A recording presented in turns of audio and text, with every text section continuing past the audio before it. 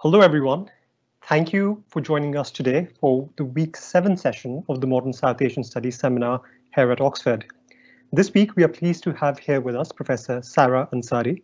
Many of you in this virtual audience would be, of course, deeply familiar with Professor Ansari's work, but I will insist on saying a few words by way of an introduction before I pass on the proverbial mic back to her.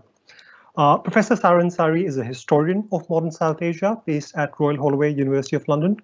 Right from her very first book, Sufi Saints and State Power, one of the distinctive features of Professor Ansari's scholarship has been the attention that she has devoted to understanding the province of Sindh in Pakistan. In doing so, her work has brought forth not just fresh perspectives on the nature of state power and everyday politics in South Asia, but it has also served what I think is a much needed corrective and counterweight to the dominance of the Punjab region in the history of colonial and post-colonial Pakistan. Another key thematic area of Professor Ansari's work is, of course, the partition of India and Pakistan and its continuing legacy in the lives of ordinary citizens, especially women. Last year, Professor Ansari co-authored a book with Professor William Gold entitled Boundaries of Belonging, Localities, Citizenship, and Rights in India and Pakistan, which really, again, explored the kinds of interactions that took place between ordinary people and the everyday state in the years immediately following independence. I believe that she is currently working on a monograph on the history of modern Pakistan. And I think it is out of this deep familiarity with the history of the region that today she will be presenting a paper titled Je ko khere so khai, He Who Tilts Has the Right to Eat, Development and the Politics of Agrarian Reforms in late 1940s and early 1950s in Sindh. Now, before I hand over to Professor Ansari, I will say that we will have time to take a few questions from the general audience. So please do use the Q&A bar, which should be right at the bottom of your screen, to send in your questions. And towards the end of the paper, we will have the chance to select a few questions and have Professor Ansari respond to some of them. So over to you, Professor Sara Ansari. Thank you very much, Amo, for that very kind introduction. I want to share my screen, so I'm going to do that now. I think, Claire, I should do that, and then you take it from there, as I understand it. Yeah.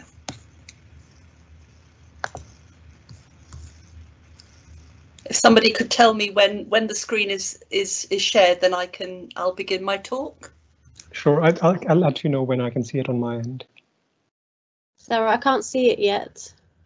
Okay, hang on, let me just okie dokie. Share desktop. Hopefully it'll come soon. Yes. Yep, there we go. That's brilliant. Okay, fine. Well, that's my screen shared. So great. Very nice to be speaking to people today. Amog has just introduced my topic. So knowing that time is relatively short, I'm going to kick straight off with my paper. And what I want to do today, or begin my talk today by doing, is quoting a relatively recent report. So from about 2006, it was produced by the World Bank and called Securing Sindh's Future, Prospects and Challenges. And according to this report, the province of Sindh, and you can see I've just kind of highlighted where it is in the world on this map. The province of Sindh had the narrowest distribution of land ownership in 21st century Pakistan, with something like 1% of all farmers there owning 150% more land than the combined holdings of 62% of small farmers. So we can see the kind of extent of that inequality. Moreover, to quote the report, given the province's feudal traditions, progressive ideas and reforms have always taken more time to take root in the interior of Sindh than in most other areas of Pakistan. Sindh has the highest incidence of absolute landlessness, highest share of tenancy and lowest share of land ownership in the country. So despite the introduction over the years of reform measures that on paper at least have been supposed to address this inequality present within the Sindhi countryside, entrenched unequal relationships still operate in the province today. But discussion regarding agrarian reform, more specifically the rights of local sharecropping tenants or haris, literally the wielder of the plough, has been taking place in Sindh for a long time. It began well before independence and has continued there basically ever since. Indeed, campaigning by Sindh's Haris to improve their lot animated provincial politics in Pakistan's early years. But my paper is not just about the often overlooked struggle of Sindh's Haris to change the status quo in what was this new state of Pakistan, Sindh. It also touches on ideas about development and progress, and I put those both in sort of inverted commas, as these circulated in the province during that same period. Discussion regarding optimum ways of organising the agrarian sector in South Asia has deep historical roots, going back, at least from the perspective of the British presence there, to the time when and the manner in which the East India Company secured its revenue bases in the subcontinent. In the case of Sindh, following its annexation by the British in the mid-19th century, the status of local Haris, these sort of landless peasants, was downgraded from that of cultivator to sharecropper, when Waderos, the title often kind of given to large or traditional headmen and village chieftains, were allocated property rights over land under their jurisdiction. From then on, land with Haris in effect attached became a saleable commodity. And as elsewhere in South Asia, the transfer of this property over time became a political issue, contributing to a rise in communal tensions by the early 20th century that was seen in Sindh, as elsewhere, if on a relatively lesser scale. But whereas legislation in other parts of British India, or at least some of them, created some space for protection in favour of tenants, no such legislation was ever passed in Sindh during the colonial period. And indeed, it wasn't until the early 1970s that the first meaningful, if largely unsuccessful, attempt to challenge the tenancy status quo really took place. So this, in a nutshell, is the kind of broader context in which the Committee of Inquiry, on which my paper focuses, was set up and tasked in early 1947 with investigating possible ways of reforming tenancy arrangements in the Sindhi countryside. While its verdict, its report, published the following May, that is May 1948, produced the introduction or led to the introduction of the Tenancy Act, or a Tenancy Act in Sindh in 1950, its report recommended against the abolition of the zamindar system and the grant of full tenancy rights to Sindhi peasants, on the grounds that the latter seldom stayed long in the same place and would be incapable on their own of weathering seasonable crop failures. It did, however, call for peasants to receive their full share of produce and better security of tenure. So this outcome was viewed by contemporaries as confirmation of just how powerful landowners, zamindars and waderos remained in the life and politics of the province. But the fact that the committee had been commissioned before independence, but only issued its report after the new state of Pakistan had come into existence, also perhaps offers us a possibility of reflecting on what impact the broader changing political circumstances may have had on such discussions and thinking. There were important connections linking post-Second World War reconstruction planning and the early, in inverted commas, improvement policies that were pursued. However, we see pre-independence planning that, against the backdrop of World War, had tended to stress the need for greater efficiency, seemingly making way for a growing emphasis on development in this kind of recalibrated political environment that led up to and then followed independence in 1947. Not unexpectedly, development rhetoric was often closely connected with the idea of making a break with the recent colonial past. In the context of early nation building, it was going to be essential to demonstrate that the supposed progress that independence had promised and brought had actually come about, or that it had promised had come about. Efficiency, it could be argued, was all about making existing systems work better. Development, again, I'm putting all these things in inverted commas, in contrast, change things, made places supposedly modern, and being modern, at least on paper, was what independent states needed to aim for, at least in the mid-20th century. So my paper today really sort of kicks off with me just talking a little bit about an individual agricultural so-called expert, somebody called Roger Thomas. He was knighted, so he became Sir Roger Thomas. He was a British landowner and government advisor in Sindh, who played a major role in determining agrarian policy in that province during the period that we're looking at, staying on in Pakistan after independence. It was he who chaired the Committee of Inquiry, so hence he had, an important role in determining its, I suppose, its focus and its findings. I'll then touch on how far earlier planning for post-Second World War reconstruction underpinned and was, largely translated into initiatives aimed at developing agricultural production in the province. And after that, I'll turn to this Hari Committee of Inquiry, its kind of controversial outcome, and political responses in the period that followed, with an eye to the bigger story, I suppose, of agrarian development and Hari politics in post-1947 Sindh. So turning first to Sir Roger Thomas, I wish I had a photograph just to put up while I'm talking about him, but there's nowhere that I've been able to find a photograph of what he looks like. So you just have to imagine him sort of sitting there, sort of pulling various strings. He was the advisor to the government of Sindh in agriculture and post-war development between 1944 and 1952. And as I said, he chaired this Hari Committee of Inquiry. Its kind of, I suppose, more official name was the Sindh Farm Tenancy Legislation Committee in 1947-8. This role allowed Thomas to champion his long-held personal belief in the need to restructure and hence, in inverted commas, improve economic relations in the Sindhi countryside.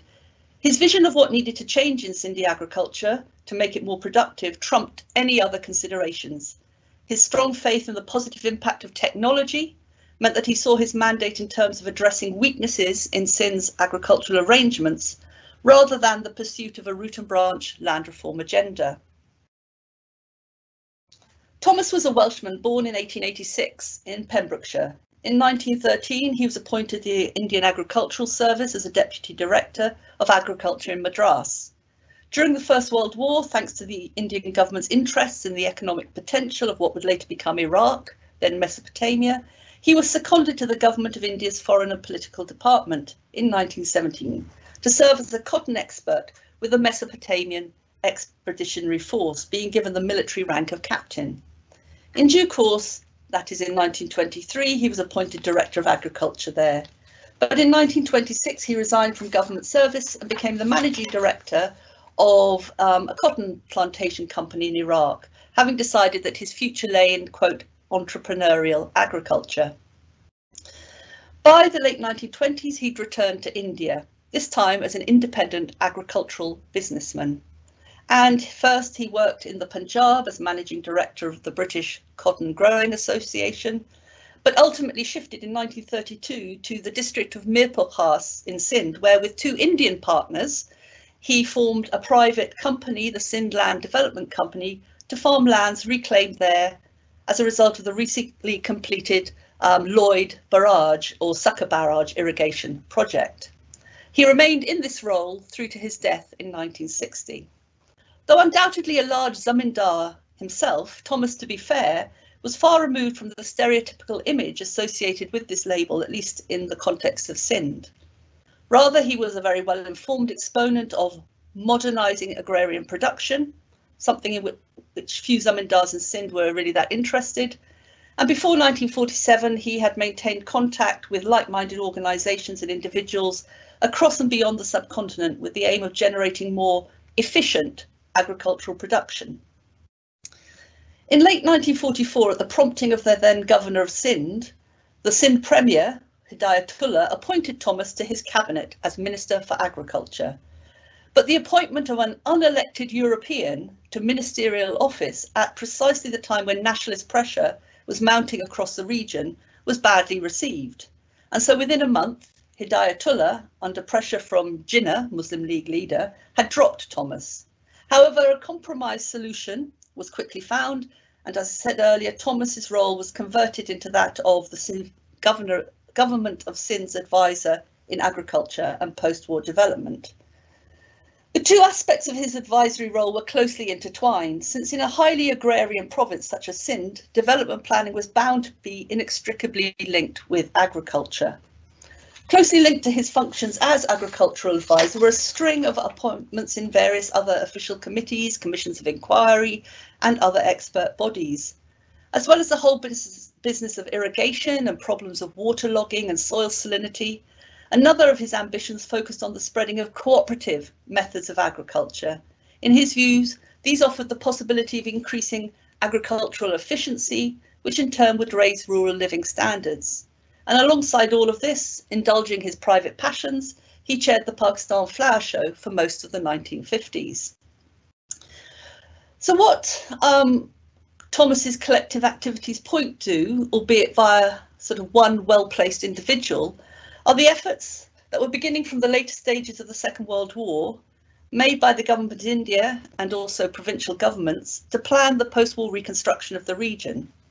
Sindh, a newly created, it was only created in 1936, small and relatively marginal province, had been drawn squarely into the wartime crisis, both as an allied military centre, and a source of foodstuffs exportable to other parts of British India as and when required. Once the war seemed to be ending, plans that had been put on hold with the outbreak of war quickly resurfaced.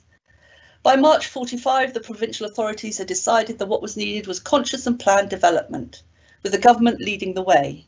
But they recognised that the province would have to rely mainly on its own financial resources, rather than rely on problematic grants and subsidies from the centre to drive the province's draft master plan, whose first priorities were irrigation, including the projected construction of a lower Sindh barrage in the vicinity of Hyderabad, and agriculture. The following year, these post-war development challenges were summed up in a report produced for the Sindh Cabinet. In the Finance Secretary's view, the first stage in planning was to prepare individual schemes. The next would be to accommodate these within a programme with a clear agreed sense of priorities and the limits of capacity. Either way, this course of action called for an immediate rise in taxation. If taxation was not acceptable on the scale that the finance authorities felt it should be, then the province would have to be content with fewer roads, dispensaries, farms, schools, and so on. By 1947, of course, the broader landscape, political landscape, was in the process of being radically reconfigured. With independence came partition, and obviously Sindh was included within the new state of Pakistan. So in this context, the fledgling Pakistani authorities at both provincial and federal level placed huge rhetorical emphasis on developing the new state. Technical or technological progress was to be the order of the day. As I said before, becoming modern was what needed to happen to Pakistan and Pakistanis, and for this to happen, in turn, there had to be development. So in a manner reminiscent of discussions in the years running up to 1947, the Pakistani state's close identification with and sponsorship of development programmes and projects was viewed as crucial to its wider public or popular legitimacy. On the other hand, the harsh reality was that the newly created state of Pakistan found it very difficult to meet its everyday needs, and shortages of essential items and rationing were experienced by most Pakistanis in the years following independence. Pakistan was forced to go cap in hand to international organisations, and austerity was the order of the day. I think we should also note, by the 1940s and certainly by 1947, perhaps a little bit confusingly, there also existed in Sindh a vocal Sindh Hari Committee, so something totally different to the Hari Committee of Inquiry. This Hari Committee represented Hari interests and had been founded back in 1930 by, among others, G.M. Syed, later becoming Sindh's most high-profile nationalist politician.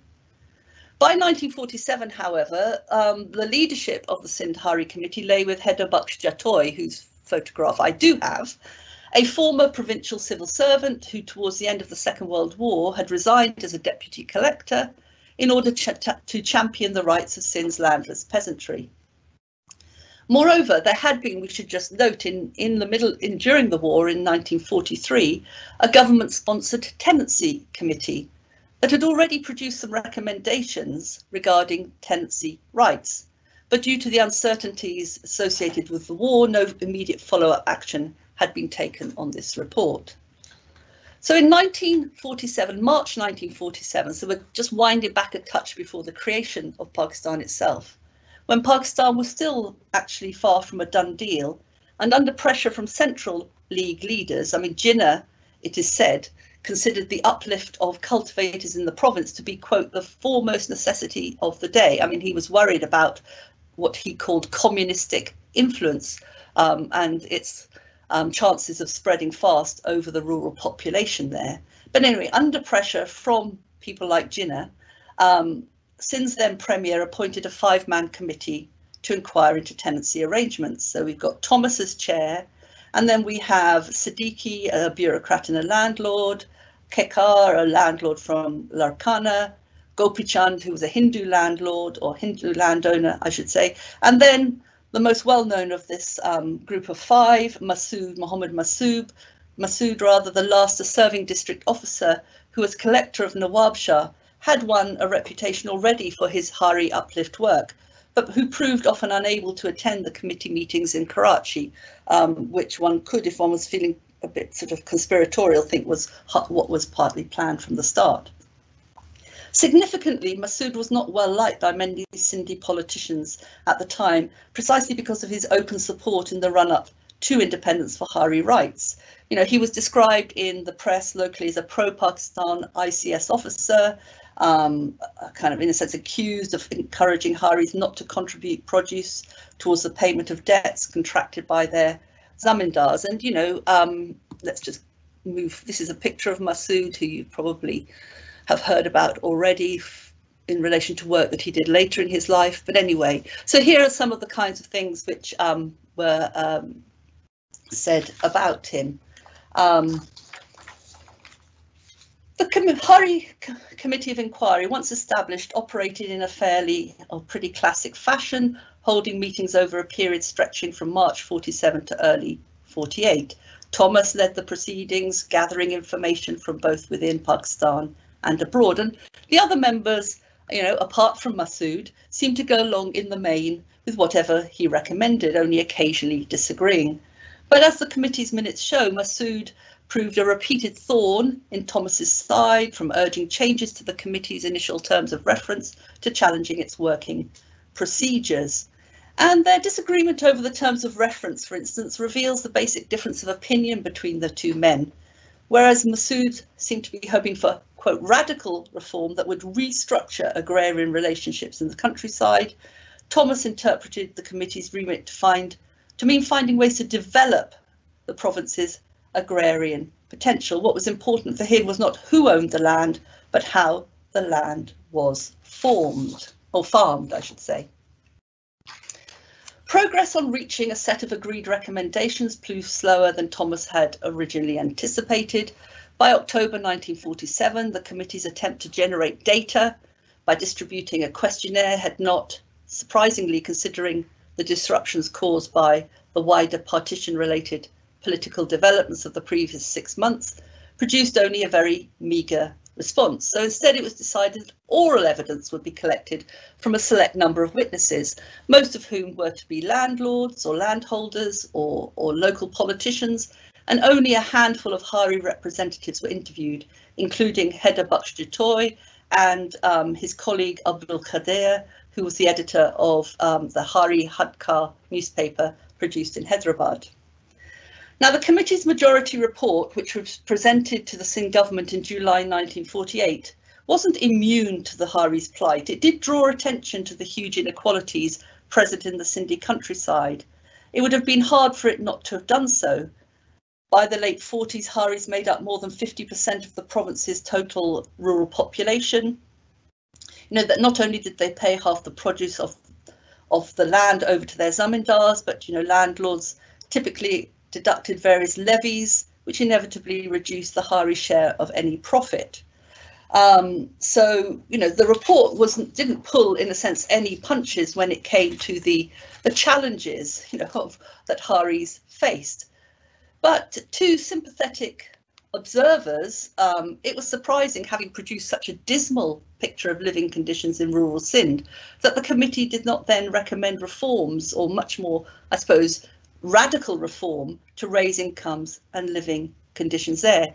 Instead, it seemed almost that the report was suggesting that the problems of Haris were either of their own creation or perhaps natural problems or the result of government neglect, that the landlord was a friend of the Hari at heart, and consequently land reforms were undesirable and would even represent a kind of a loss of, just a loss for the Hari. So this outcome was extremely disappointing to those who had expected more concrete reform, and obviously to Hari activists. One response suggested that while the report's proposed tenancy, one of the proposed tenancy legislation was touted as giving Sindhi Haris an opportunity to stand on their own two legs. Quote, in order for them to stand erect, zamindars should get off their backs first. But from the perspectives of the supporters of the report, what was urgently needed in Sindh was not land reform, but improved, more modern, more developed tenancy arrangements, which would in turn support more developed, that word again, agricultural production, and hence raise productivity. So all aspirations that were totally in line with the long-held views of its primary author, Thomas. Now, Masood dissented with the majority opinion. As mentioned before, he stuck to his guns and refused to add his name to the report. Instead, he produced a note of dissent. This is something that had been originally allowed, and he decided this is what he was going to do. And he presented it to the authorities in July 1948 also. But what he didn't expect was for his opinion to be then kept from the public. It was held back, and as these quotes that I've got up on the screen at the moment suggest, it triggered sort of commentary at the time. I mean, the Pakistan Times, that still at that time a left-leaning publication, often critical of the authorities for failing to meet the expectations of Pakistan's common man, noted that the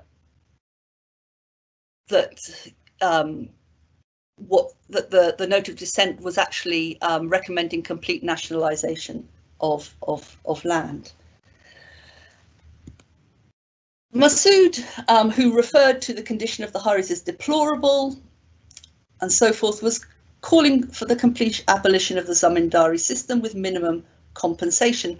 But importantly, I think we need to note, he also located his argument squarely in the context of the post-partition refugee challenges facing Pakistan, setting out, his case as follows. So saying, I believe we can take several lakhs of refugees providing we overhaul our land tenure system. And he went on at some length along those lines. Indeed, in his desire to encourage the province's development, Masood,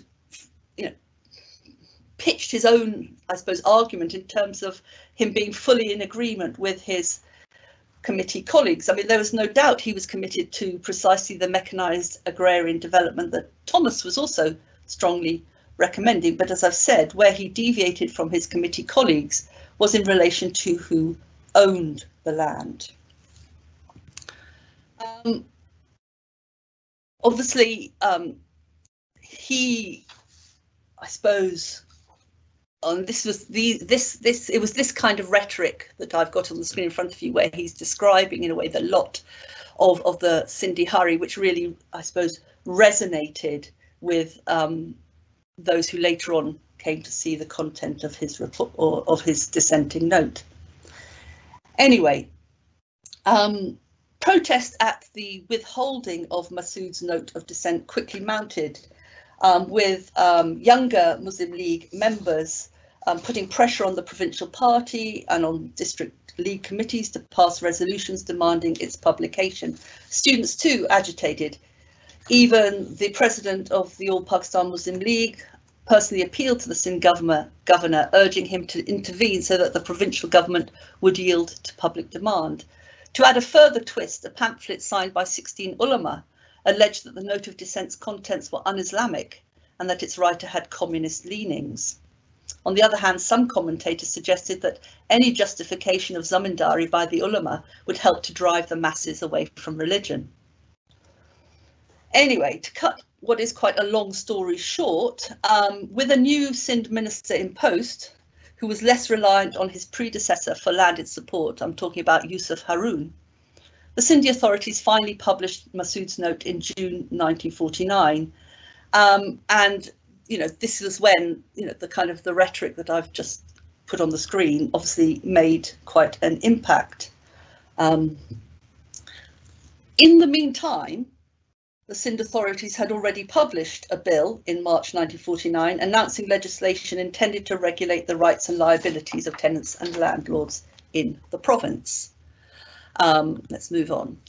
So all the while, the Sindh Hari Committee, and this is its flag, we've got obviously a document on the right-hand side. This is later produced in 1952 when, you know, Haris are petitioning for amendments to the Sindh Tenancy Act. Haris all the while under Haider Bakhsh's leadership were keeping up a sustained campaign to maintain public awareness of the Hari plight. You know, issuing demands at periodic intervals that included calling for hereditary rights on land and the substitute of the kind of crop sharing system with cash rents. Included in the demands of the, or now being made by the Sindh Hari Committee, were also wider issues like education to be made universal, free and compulsory, and new elections to be held on the basis of adult franchise. People in, you know, across Pakistan at this time were becoming very frustrated that their, you know, elections were not being held despite, you know, all the promise that had come with independence. A convention, for example, organised by Hari leaders in Karachi in March 1949, you know, highlighted the absence of any Hari representative or representation rather in the existing legislative assembly. At the end of that particular meeting, its president, apparently flushed with excitement, declared that Haris were not prepared to give up the red flag. It was the flag of the oppressed, and as long as exploitation continued, so long would the red flag be the symbol of their struggle against oppression. You know, in 1950, as the bill was being debated, more than 15,000 peasants from across the province gathered in Karachi. They conducted a sit-in outside the Sindh Legislative Assembly, and such was the disruption that assembly members weren't allowed to leave the building while the protest was going on. Despite the fanfare that greeted the legislation in some quarters, the Act, as I suppose I signalled, you know, from the start, failed to make any real difference to Hari lives. By March 1951, the newly reappointed Sindh Chief Minister, M.A. Khurro, who was a large landholder himself, felt sufficiently confident to declare, much to the surprise of contemporaries, that, you know, a Hari problem did not exist in the province, only in some newspaper offices. And he suggested that thanks to recent irrigation developments, which had increased the amount of land to be farmed, it was actually poor zamindars who were vying with each other to secure the services of the Haris. So that then triggered, obviously, press comments along the lines of what Mr. Khurro did not say was that he was determined to make his, quote, poor zamindars richer and the rich Hari poorer. So this period of the early 50s sees, you know, public meetings, pressure being put on, I suppose, the authorities in different ways by Haris and their representatives. Again, in a meeting in 1950, you know, the sort of the message that came from that meeting was that nothing short of the immediate dissolution of the assembly and new elections on the basis of universal franchise would satisfy the peasants. And as Haider Bakhsh Jatoi pointed out, in spite of 15 years of service of the Hari Committee for the cause of Haris, they're still at the mercy of zamindars. They have no proprietary interest in the land, and the Tenancy Act passed last year has still not been enforced until now. And I could go on, and I probably shouldn't go on too long about this, but there are, you know, interesting sort of grassroots so activities, activism, you know, being demonstrated through this time. I mean, I think, we appreciate that the early 50s were, a pivotal time for Pakistan in terms of its political development. But I think it's important to factor in what's going on at grassroots level in somewhere like Sindh, which has tended not to be sort of brought into this bigger picture. What made the matter especially urgent in the early 50s was also the worsening food situation in parts of Sindh, let alone the rest of the country. At a conference held in Umarkot in July 1952, reportedly attended by about 20,000 people and presided over by Faiz Ahmed Faiz, who was then Secretary of the All Pakistan Confederation of Labour, the Sindh Hari Federation, as it called itself then, issued another call for the abolition of zamindari. Zamindari needed to be abolished without compensation, it called for, and a land allotted to toilers of the soil on an equitable basis. I think there's one last point that I just want to make, because I appreciate there's got to be some time for questions, and time has passed very, very quickly. I think there's an elephant in the room of all of this, and this is really where refugee agriculturalists fitted into the picture. In a sense, they were the elephant in the room. The messy politics following partition certainly complicated the realities and options involved on the ground in somewhere like Sindh, because refugee cultivators, it's very clear, often ended up in competition with so-called locals when it came to the allocation of agricultural land during this period, whether that was land left behind by migrating Hindus or made available by development, say in irrigation. So, this idea that there was somehow, first of all, a labour problem in the province. I think, yes, I have a quote from a newspaper article from 1952. This idea that there was a labour problem that could in a way be resolved by integrating more, let's call them refugee agriculturalists, into its kind of agricultural landscape, was a sort of subtext to a great deal of what we see being discussed. As that last couple of lines on this quote say, with such a measure, in other words, adopted, this government will not necessarily be a loser. Quote, it will have doubled its land under the cultivation, giving a fillip to the Grow More scheme, and revenue would increase. But by the mid-1950s, if we look at a report that was compiled by US officials, there had been evidently very, very little progress made as far as addressing the Hari predicament. Haris had to apply for their rights due to unawareness of the law or fear of the landlord. Not even 5%, it seemed, had gained them since the passage of the Act.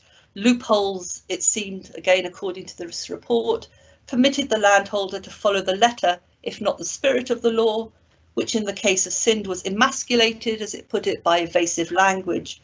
And so this particular report concluded that the passage of the legislation there, rather than strengthening tenant rights, had led to the widespread eviction of tenants. So really, I think this is probably where I would just like to end, making just one final comment, which in a way involves me returning perhaps to the points I made at the beginning of my paper. I think it's worth reiterating that rural poverty in Sindh remains pervasive. Again, with some stats just to back this up, some 19% of urban Sindhis are classed as poor, but over twice as many rural Sindhis fall into this category. Within Pakistan, again, Sindh has the widest rural-urban gap and the largest disparity in, quotes, human development. Though the province may contain amongst the highest per capita Pakistani incomes, in part the effect of being home to the mega port city of Karachi, alongside its, extremely wealthy landowners, with around 1 million Hari families cultivating land under sharecropping arrangements, its human development indicators in rural areas remain the worst in the country. Technological developments aside, as symbolised by the increased number of tractors now used in the Sindhi countryside, deep structural inequalities remain at the heart of life in this part of Pakistan. And I think, we can definitely see enormous, I suppose, continuities, even if some of the, some things have changed, but the continuity is evident and very evident to see. So Anurag, I think I should stop here because my clock is telling me that we're about 20 to 3, and I know there may be questions that you'd like me to address. So thank you.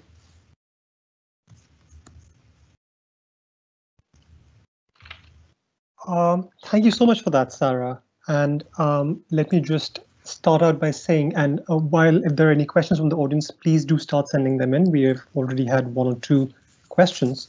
Perhaps I just want to start by saying that I like the fact that you used the evidence of the years immediately following independence, and you ended by connecting that to the present moment. And it's slightly comical that just yesterday, the former Maharashtrian Chief Minister of India, Devendra Fadnavis, said that the party wants to one day take over Sindh and the city of Karachi in particular. So I think the timing of your paper in some ways could not have been more interesting. We have a question from Saeed Vakar, who is perhaps sort of taking forward the point from the title of your paper. And he says that the translation of Jeko Khere So Khai, he says that perhaps to interpret it as has the right to eat is perhaps a bit too strong. And perhaps what it can be translated as is can eat rather than has the right to eat. And I'm wondering if you could say a bit more on that and how you interpret that as in the language of rights. Okay, well, I certainly would, defer to someone who will, have a much stronger grasp of language than me. I suppose it's that idea of you can eat. Sorry, I'm not being clear. He who tills can eat. I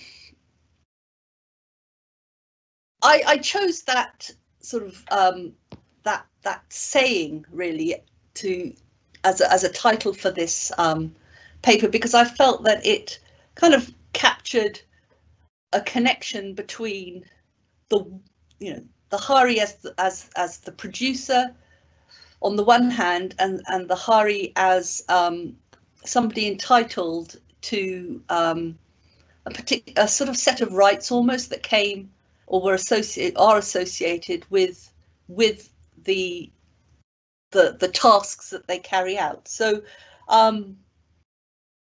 I can't really, sorry, I'm stumbling because I'm not quite sure what else to say apart from that. It would be great to hear what actually Saeed himself thought on this matter. Right. But probably the system doesn't allow it, so don't worry.